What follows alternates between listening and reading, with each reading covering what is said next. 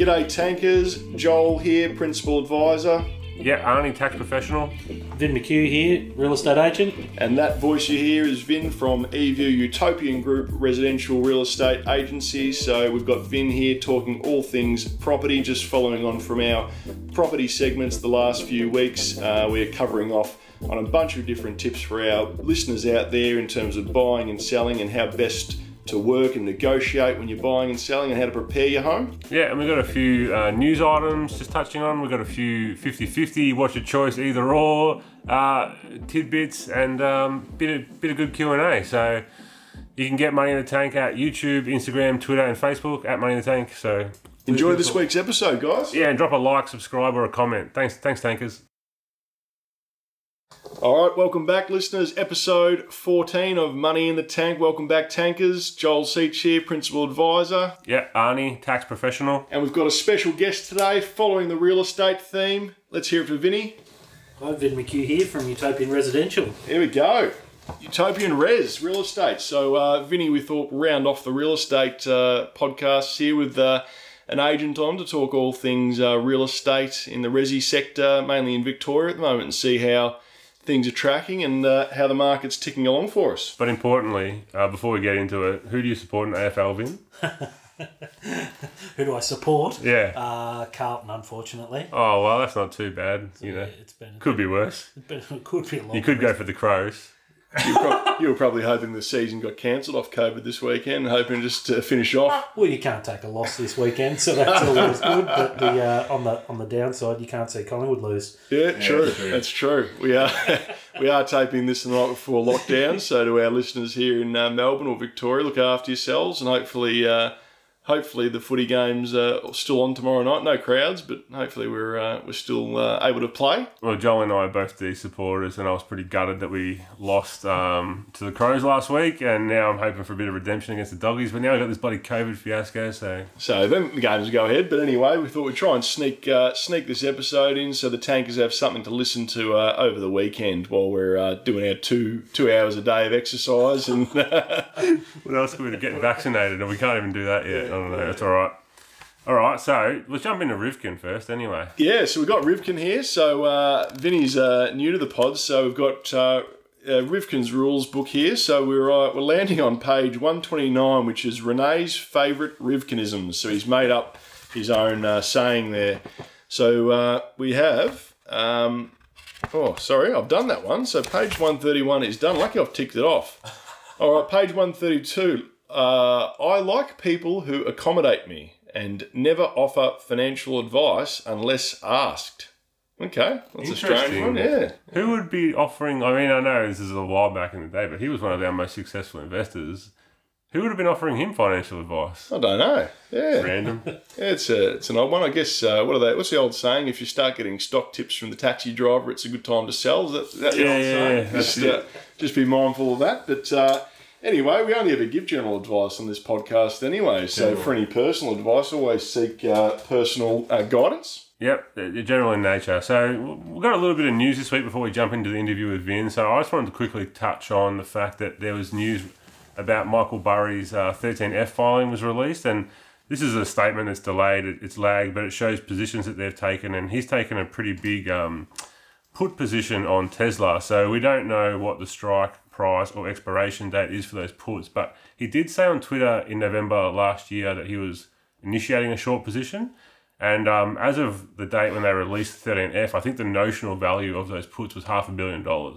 So substantial. Big money. Big money. And a short position or a put position for the listeners is when he's expecting or he's betting on that Tesla stock will come down. Yeah, so that's why I was saying we don't know the strike or the expiration, but it's likely that he's chosen probably a long enough expiration and a range of strike prices. And if we go back to November last year, I don't know what Tesla was trading at, but it was like 800 or something, and now it's around 600. So if you can imagine that Burry's probably picked a few prices on the way down, and I reckon he's probably even sold out of some. We won't know until the next quarter, but chances are he's taken a fair chunk of that notional amount already. And he was the guy off Big Short, wasn't he? Yeah, he was made famous colloquially by the Big Short movie, but a successful investor in his own right even before that. So yeah, and he's had a few predictions, and he's predicting also. He doesn't. I think he's predicting against Bitcoin, isn't he? I think he's I'm not sure about his crypto predictions, but I know that he's been really vocal lately about inflation, so much so that the SEC stepped in and said to him,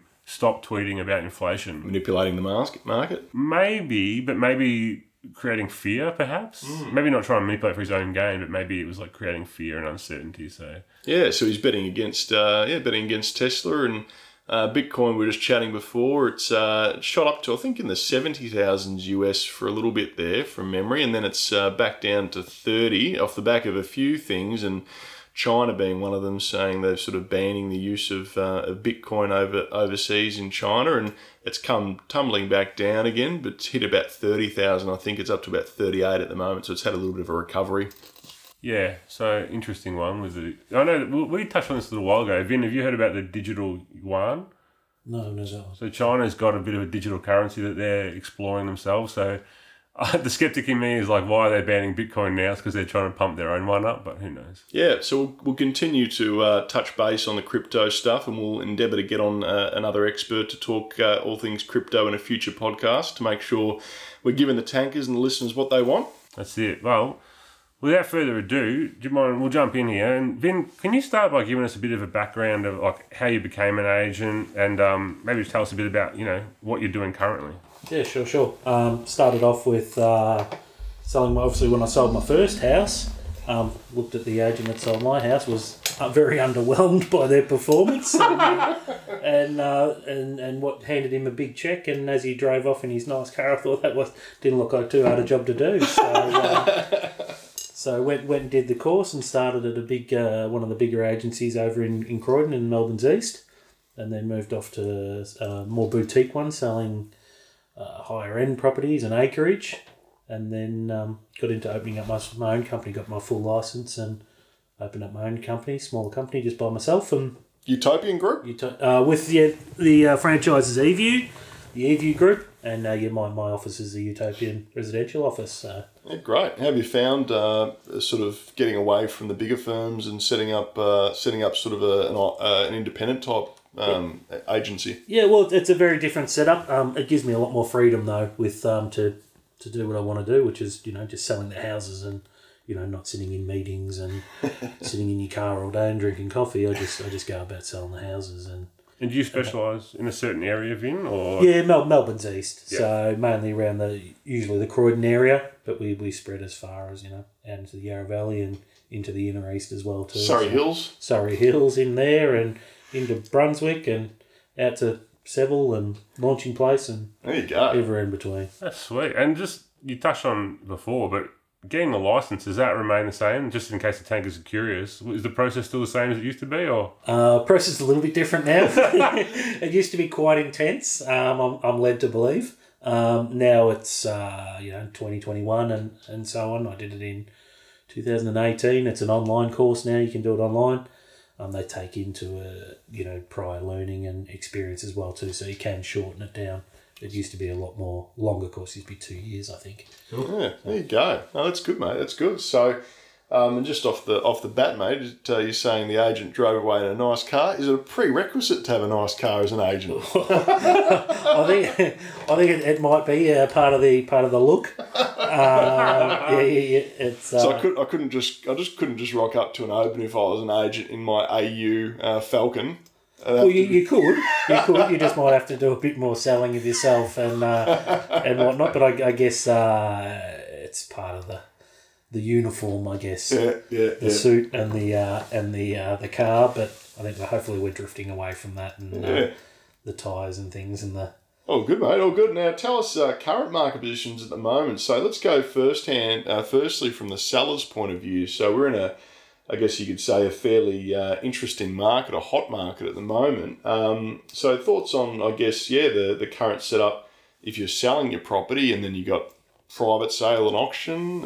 Is there any other ways of selling a property? Are they the two main ways? Yeah, look, it's a really hot market, surprisingly, after COVID and lockdown.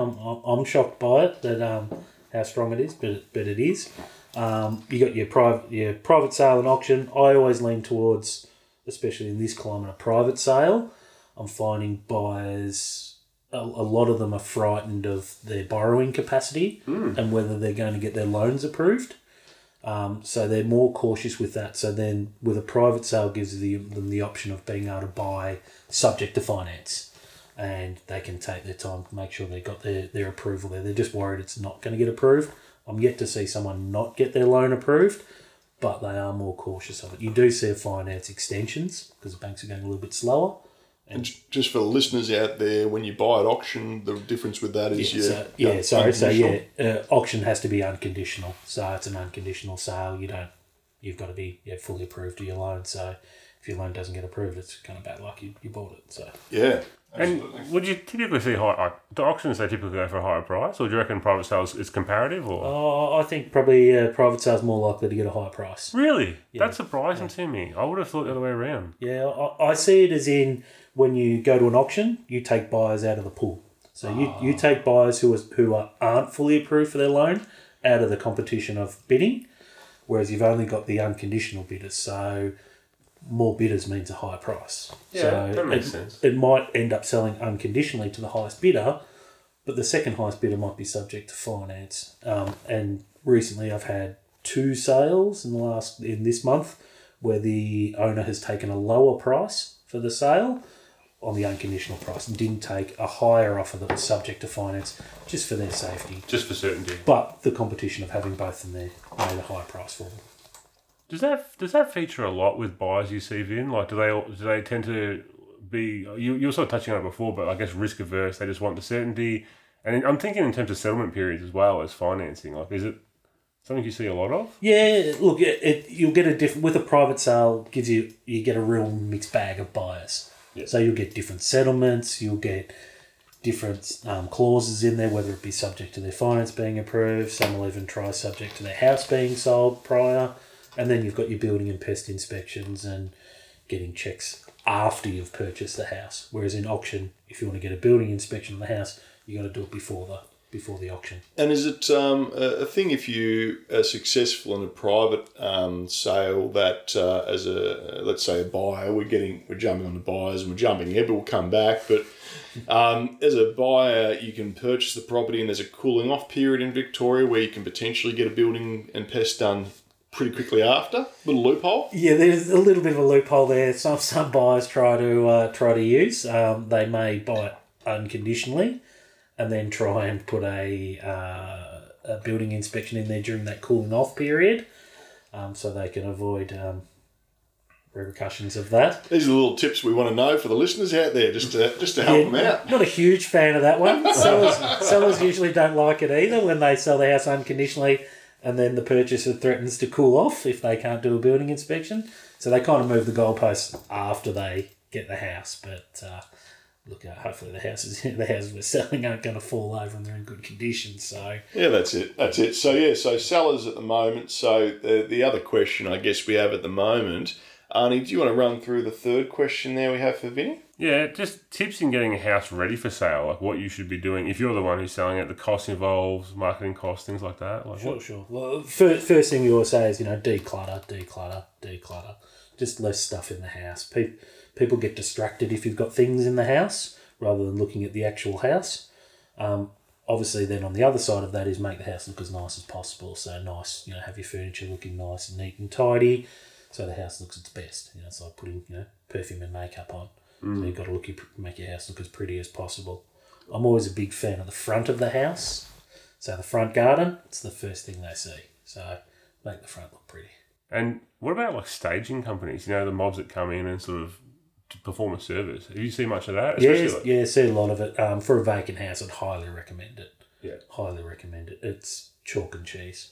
Yeah, I've used the staging a few times and it's worked really well. It sort of creates that emotional buy-in. I think when someone's going through, they can sort of picture how they'd like to set things up or how it'd look once it's really well furnished and fully furnished. And usually I think staging from memory, Vinny, probably costs between $3 and $5 grand, $3 and $6 grand, depending on the size of the house. For a normal size house, obviously bigger house is more.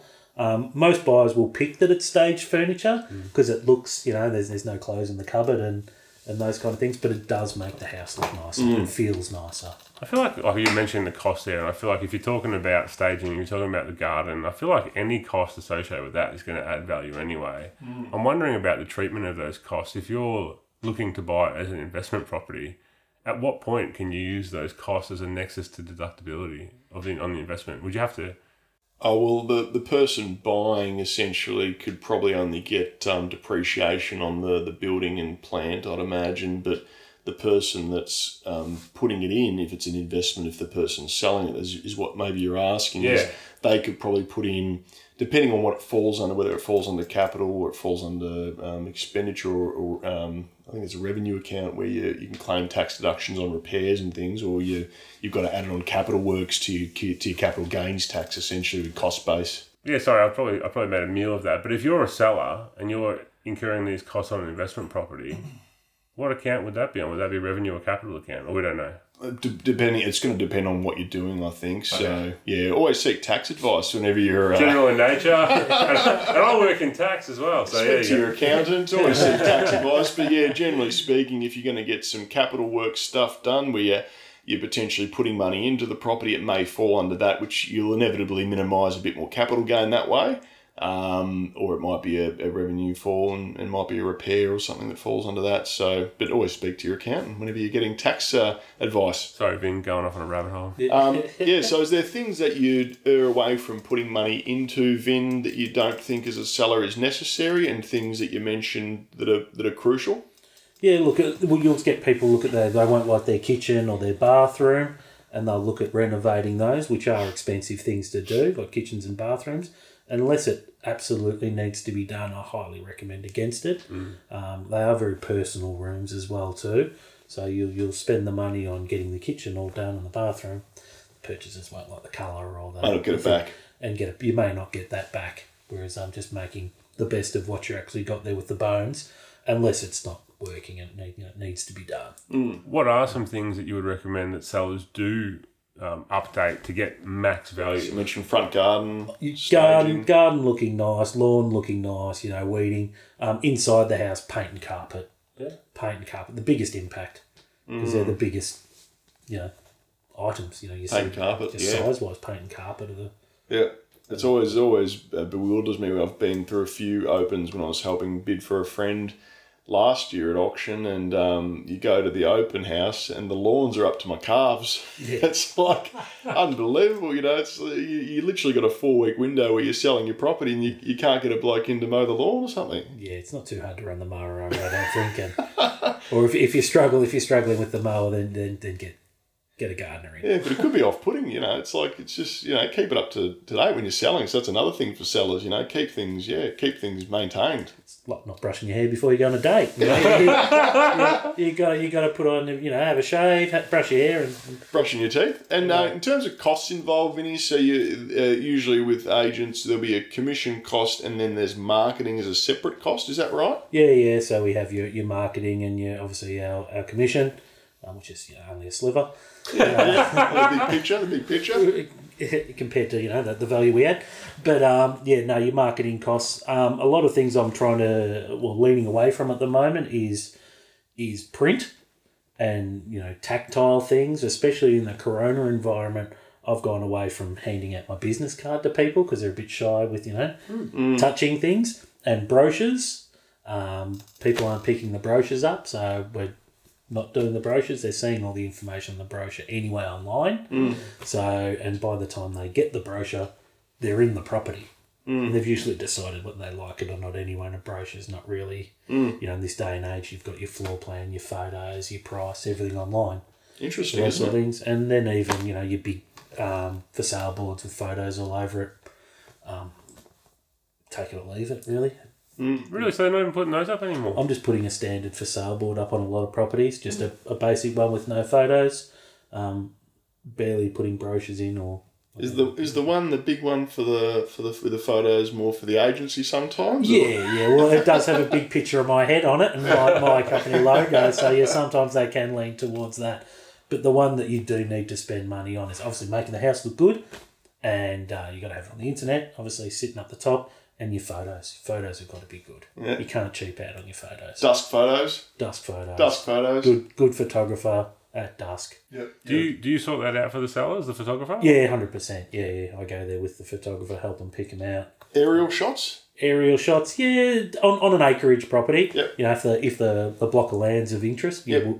we'll have the the measurements of the block of land and all that kind of stuff. So. Yeah, cool. Awesome. So, so don't cheap out on some of those key marketing things such as your website stuff in terms of your realestate.com and your domain, your primary listing. Yeah.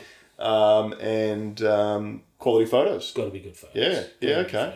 And is usually there a range for the listeners of what marketing should cost sort of as a baseline and a top end? Well, it varies from different areas in Melbourne because especially with realestate.com and other websites, they charge you for your area. So the further you go into Melbourne, the dearer it is. The further you go out, the cheaper it is. So it can vary anywhere from, you have marketing costs of $25,000 to $2,000. Gotcha. Okay. It's a wide range, isn't it? It is a wide range, but it'll get more expensive with newspapers and all that kind of hoo-ha.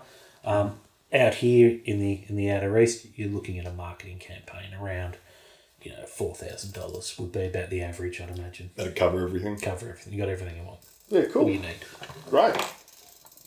Buyers in the current market. So, how best for buyers in a hot market, I guess we are at the moment, in terms of making an offer for a property in a hot market, and then you've obviously got the other side of the coin when it's a bit of a cooler market. So what's some of the tips you have at the moment, Vinny, with buyers making offers for property? Yeah, like we touched on before, it's tough for buyers at the moment. It's quite competitive. Being ready and being quick.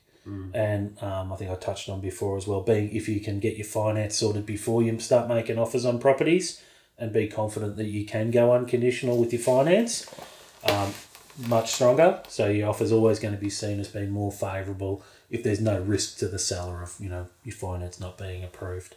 Then the other one is, will you want to check the property out, get a building and pest inspection? For a private sale, you can buy it and get that afterwards.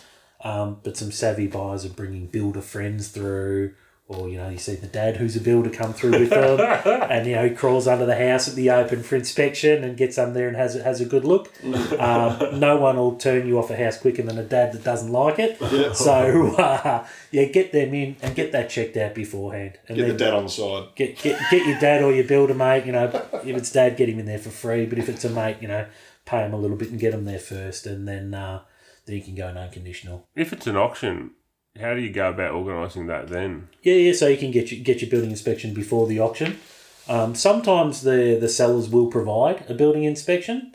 They'll get one done themselves. Yeah. So that's there for buyers to see. Some buyers want to get their own builder to look at it. So just negotiate with the seller at that point. Negotiate with them. Well, they'll show you their building inspection they got. You may want your own builder to look at certain things that concern you or whatnot. And any tips from the buyers out there if they're going to auction? Let's say they've got their finance ready and they know their levels. What's some of the things that you'd give them tips in terms of bidding philosophy or being confident or not sort of showing a poker face? What's sort of some of the tips and tricks you'd say going to auction as a buyer? Well, you hear buyers always saying they're frightened of auctions. Oh, I'm scared of it. It's going to go over the top. I think it's the best thing that can happen in the world for a buyer going on auction. It's just, I reckon it's hilarious. I love it. Yeah. I go to other agents' auctions with friends of mine and help them bid. It's a heap of fun. Yeah. It's not my money, so it's a bit more. When it's someone else's money, it's not as stressful. Yeah. But you can see the other bidders and you can pick up on their body language and you can see the agent's body language and the owners are inside stressed out. Yeah. And so you've got it all there in front of you. So it's all there to read the play.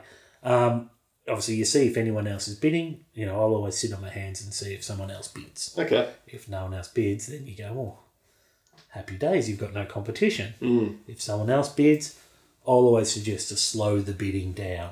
Like, slow it down. It's a psychological game, an auction for everyone involved. Yeah. So it's a psychological game with yourself bidding, the other bidders. So you don't necessarily mean by numbers, you mean by just taking your time to give the next bid? Yeah, well, that too. So drag your feet bidding, but lower the numbers. Gotcha, yeah. Lower the numbers. Yeah. So, if it's going up in hundreds, and 50s and 10s, bring it down to ones as quick as possible. And agents hate that. And it's horrible when you're standing there calling an auction and you're trying to think of these numbers and someone's throwing you $150. It's a nightmare to yell it out 5 times in a row. That's why you have the person next to you writing it down so you don't fumble the words. And it's stressful there. And the owners are inside looking through the window at you. So as an agent, it's stressful as well too. Yeah. So use that to your advantage as a buyer. Stress the agent out. Yeah. That's a great tip. I love that. So make them sweat. And I remember you telling me a good one. If it passes in and you're the top bidder, you've got right of being able to negotiate. Yeah, 100%. And you take your time there too. 100%. I helped a good client of mine buy a house a few years ago. And we took the last bid. He didn't bid the whole thing, and then he waited till they were passing in. He put in a bid of $1,000, and then we stood there and waited. And so he got the right to negotiate with the vendor, on his own. So, and while he negotiated with them, we did that slowly as well too. So we did $1,000 at a time. So after a couple of times of that, everyone else had left. They'd all gone home. They got bored. Yep. So he had the whole thing to himself. So the owners are inside. There's no one else. Agents want to move on to the next auction. Agents got another open for inspection they got to get to. They're also hoping to get paid too. So they're wanting to get a deal done, and the owners are unhappy with them because they told them the house was going to sell. Yeah. So you're standing out there looking cool as a cucumber in the driveway. Yep. Yeah. You're in the driver's seat as the buyer. So. It's obviously a tough market anyway at the moment because it's quite hot. So, the chances of there not being a bid is probably less at the moment. You're sort of, you're going into auction. It seems to be pretty jam-packed at the moment. Yeah, there's still a few that are passing in. Yeah. So you've still got that option there. But look at a lot of the good properties and whatnot, they'll still fly out the door. Oh, mate, anecdotally, my wife and I had a look at one a couple of weeks ago. It had only been up for a week. And when we made the call to the real estate agent, it was already sold under offer. So... flying out. Still got to move an Arden dog. Yeah, we were having to think about maybe getting a second property. Oh, look out. To either move or as an investment. Yeah, cool. Yeah, but the one that we had our eyes on just was snapped up, mate. So got to be quick with the dead, mate. Yeah. 11 offers on Monday after the first open for inspection isn't unusual at the moment. Really? That's a lot. Yeah. Wow. Yeah. Not unusual at all. So anything else you think I did want to ask you a bit more about, I guess, the building and pest inspection, but I reckon you've sort of covered that. But is there any other kind of inspection, Vin, apart from those that you recommend buyers have a look at? Or? Yeah, well, they're important too. You want to make sure you're not buying a turkey. You want to make sure the house is solid. Things the cosmetic things you can't see. Like I touched on, sending Dad under the house, to check the stumps and all that, because I tell you right now, no agent's going to crawl under there in the dust and have a look at it.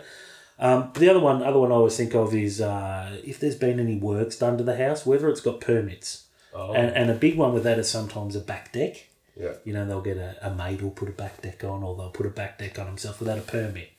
And what can that do to a buyer? Well, if it hasn't got a permit, the council can come around and make you tear it down. So you bought a house with something that hasn't got a permit on it. So if there is a new-ish looking deck out the back of it, if it's only, if it looks at less than 7 or 10 years old, I'd check if it's got permits. And that'll be in the 32? Well, it should be, 32? But sometimes it's not. Okay. So ring council and ring it directly and see if it does have a permit for it. Let's just say it's not. Is there a statute of limitations on that? Or is it just you're always in danger if it's not on the... Well, it should. I think it's a 7 years. Okay. 7 years in this. Most of the councils around here it'll change from shire to shire, but there's usually 7 years. If it's over 7 years old, if the deck was put on in 1942, then what are they going to do? What are they going to do? If you want to clear out a few buyers at an auction, maybe throw out the old "has the deck got a permit" question. That's always a classic amongst the buyers, or is that asbestos? So they like to yell that one out. And usually the agent running the auction will generally just ignore you and move on. Can't hear you, mate. Sorry. They tend to sometimes not see that one. They'll see the bids, but they may not see or hear that one. Selective vision. Selective vision.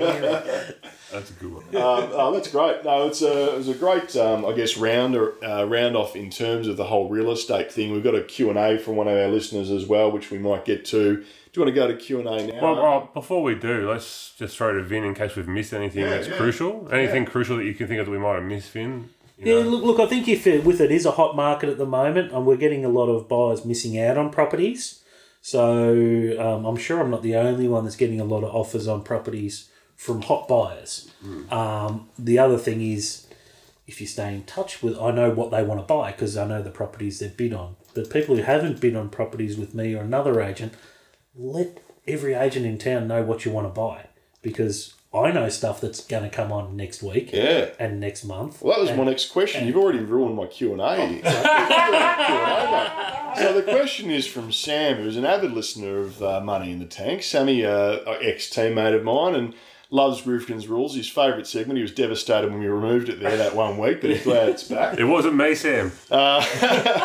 So the Q&A from Sammy is that agent specific. So is any tips when liaising or dealing with agents, both buying and selling, building relationships, what to look for, etc. So expand on that a little bit more, Vin, as you mentioned, with your off-market stuff or things that are coming on. Yeah, of course. Look, if you're looking for something specific, or you genuinely need to buy something, tell everyone, because we do know stuff that's coming on, and we know who's thinking of selling, who's going to be selling, and who possibly might be, and you might describe their house to us.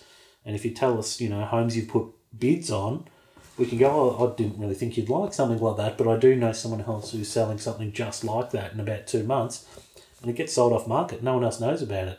Really? So before it even makes it to the website? Yeah, it happens a lot. And do you work with investors? Do you have relationships that you always go back to, or do they come back to you? Yeah, of course. Yeah. A lot of developers will come and they'll buy a development site, sell them, and they'll be back again. So if it's a development site, you call the developers. If it's an investment property, you'll if it's a good rent return, you'll call the investors and those guys that keep coming back and that you see regularly, and we call open for inspection junkies. They come around and you get some impulse buy them and all sorts of things. So the more we know you want to buy, the more we can marry you up with the house you want to buy. Interesting. Great tips. Yeah, that was good.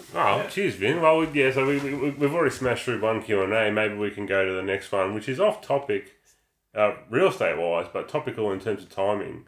So we had one from Katie, which was, is it still worth buying GameStop?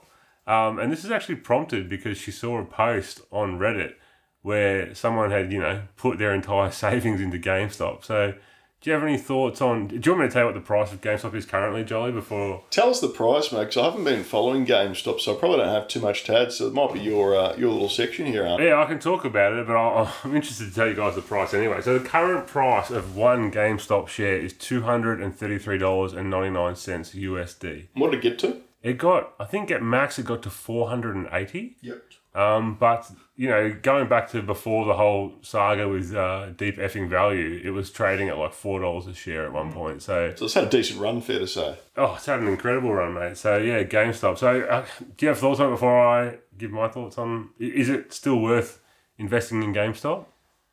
General in nature? General in nature. I wouldn't give, I guess, my thoughts on a specific like that, because I just don't have enough understanding of the underlying investment or the stock itself or the company itself. So I might handball that across to yourself, Arndog, because you've probably been following a little bit more than I have. I've been following it, and general in nature, again, I feel like this is such a hard thing to ask because you know, Jolie, that I like to invest on fundamentals, and by any measure, GameStop is really overvalued,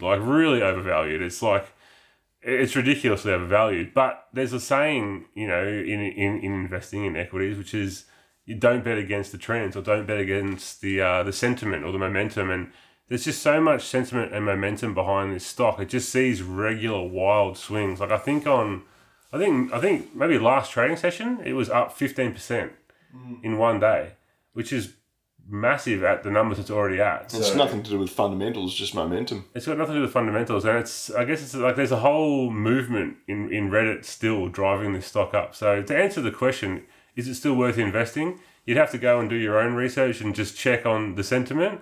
But for me, it's a no. I would not be investing in GameStop at the moment. Unless you had a bit of cash you wanted to put in there and think that, as Vinny was saying before, you're flushing it down the toilet. If it goes up, great. If you lose half of it, if you want, as a punt, speculation. If you want to specky on it, sure, but is it a good investment? I don't think so. What do you think, Vin? A wise man once said to me, "What goes down must go up."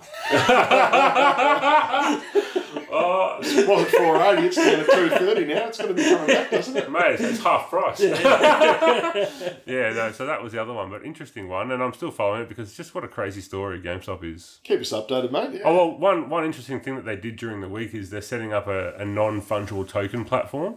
So it's not fully constructed yet, but you'll be able to buy NFTs, presumably to do in the gaming space, and yeah, tokens, tying back to crypto again.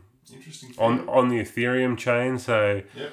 it's we need to get someone on to talk about that, but interesting space. We'll definitely keep an eye on it. We'll keep the tankers up to date with all that sort of areas. So keep an eye out for further podcasts coming up. So now on to our other favourite segment of the week, which is our 50-50, this or that, as Bud Brennan mentioned last week for us. Either or. What's your choice? And what's your choice? So we've got a few names there. So maybe Vin has another name you'd like to throw in there as well, Vin? Yeah, no, you've got them all covered. So this 50-50 this week came in, and please, listeners and tankers out there, we love hearing from you. We love all the questions that you're bringing to us each week, whether it be from a Q&A type of thing, whether it's financial related or 50-50 this or that related, which could be life choices, because we talk all things investments, we talk all things life choices, because choosing different investments is different choices. So this week's question is from our avid listener, Kenny, who's loving the podcast at the moment and loves listening to it when he's rolling around for work. So he's in the coffee space. So he wanted to know our thoughts between, if you had your choice, cappuccino or latte.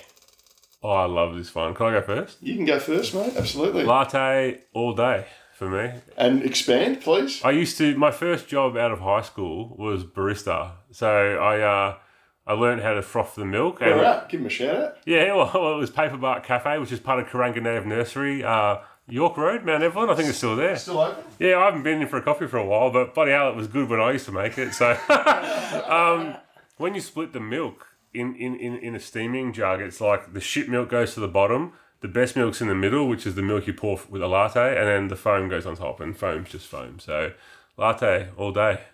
Vinny? I wholeheartedly disagree there. Yeah, okay, I've good. done the barista course too myself, so I like to think of myself as an inner city coffee sipper. Barista expert. And I'll go the cappuccino. Expand. Tell us why. It's the quantity of milk. So the cappuccino, you get the extra froth. Yeah. You got less milk. You get less watered down coffee. Okay. So you like a stronger coffee? I like a stronger coffee. So your coffee's stronger by having less milk. I like it. And also good keeping the figure good too. So Okay, and we'll break up the tie here. Yeah. So the Joel's choice this week, referring to myself in third person, if you don't mind. Did the barista course myself back in the day here we go. at the old Croydon Private Golf Club. No longer there. Nothing to do with me, but it was popular when I was there. Used to pour a few coffees back in the day, but. Cappuccino. Why? So cappuccino, a little bit of what Vinny said there. Don't mind a bit of the froth on top. It's a little bit of a treat. But when you've got someone that offers you a little bit of chocolate on top of your coffee, how could you say no to that? Hey, a little bit of an extra added treat there for yourself. If someone's offering to put some nice sprinkle shaved chocolate on there, especially from one of those, those delicate chocolate shops where they have the nice shaved chocolate. Yeah, I know what you're talking about, but I'm sweet enough. That's Well, can we expand on that, on your sweetness? Yeah. Are you putting a sugar in your latte? No, I don't. You know what? I was actually going to say, I love coffee in all its forms. Like, I drink black coffee every morning, but I love a milky coffee. So I chose latte, but I'm not opposed to a cappuccino. We're all friends here. It's all good, boys. As your wife Katie said, mate, plain savoury vanilla ice cream and just a boring coffee. Are you trying to tell me? Are you trying to say a latte is a boring coffee? Oh, God, I'll never hear the end of it. And regular milk? I'm always full fat in everything. Yeah. Yeah, regular, yeah. I used to do skinny, but then I got sort of bowled up by some lady and she said you can't do skinny milk, so now I do full cream. The cafe milk is like even fatter than like the one you can buy in the stores. It's like, because it froths better, right? Yeah, better for you. So yeah, the missus likes latte, so I'll shout out to Ez there, avid listener of the podcast, gave me some good feedback before. So shout out to you, Ez. Lattes for you, almond lattes, Fez. I love it. Oh, well, thanks for coming on the pod, Vin. That was Yeah, good. Vinny. So pleasure. how do the tankers get you, mate? How do they find you? How do they look to sell properties through you? How do they look to buy through you? What's the best way to reach you, mate? Obviously online, you go to our eView website, look up Utopian Residential, go through our offices there, you'll see us down there. Unfortunately, down the bottom, alphabetical order. Oh, But no. scroll on down, you'll see my lovely face down the bottom there. And give us a call, send us a text, give us an email. Email for you and email for yourself, Vin, or the website? Emails there, they'll all come through to me. We won't miss you. Yeah, great. Mention you're a tanker and we'll give you the royal treatment. We'll treat you like the intelligent buyer you are if you're a tanker listener. Cheers, mate. Well, if you want, Vin, I'll drop your email on the Facebook. Yeah, love it. Yeah. No, more people calling us, the better. Love it. And you I'll keep that in mind for when I'm selling something, Vin. Make sure you give me the tanker discount, mate. Mention the tanker discount and you get the royal treatment. I won't ask what extra that involves, mate. Sounds exciting. There's always a little something extra in the tank. Love it. Perfect, mate. Well, thanks for coming on. Thanks, Arndog. Yeah, cheers. And if you want to get at Money in the Tank, it's YouTube, Twitter, Facebook, Instagram, at Money in the Tank. Yep. And to our Melburnian listeners, keep well the next 7 days, get through it, and we'll hopefully be back next week to be able to give you our next updated episode. We're going to keep you guessing. Go Deeds. Cheers, go D's.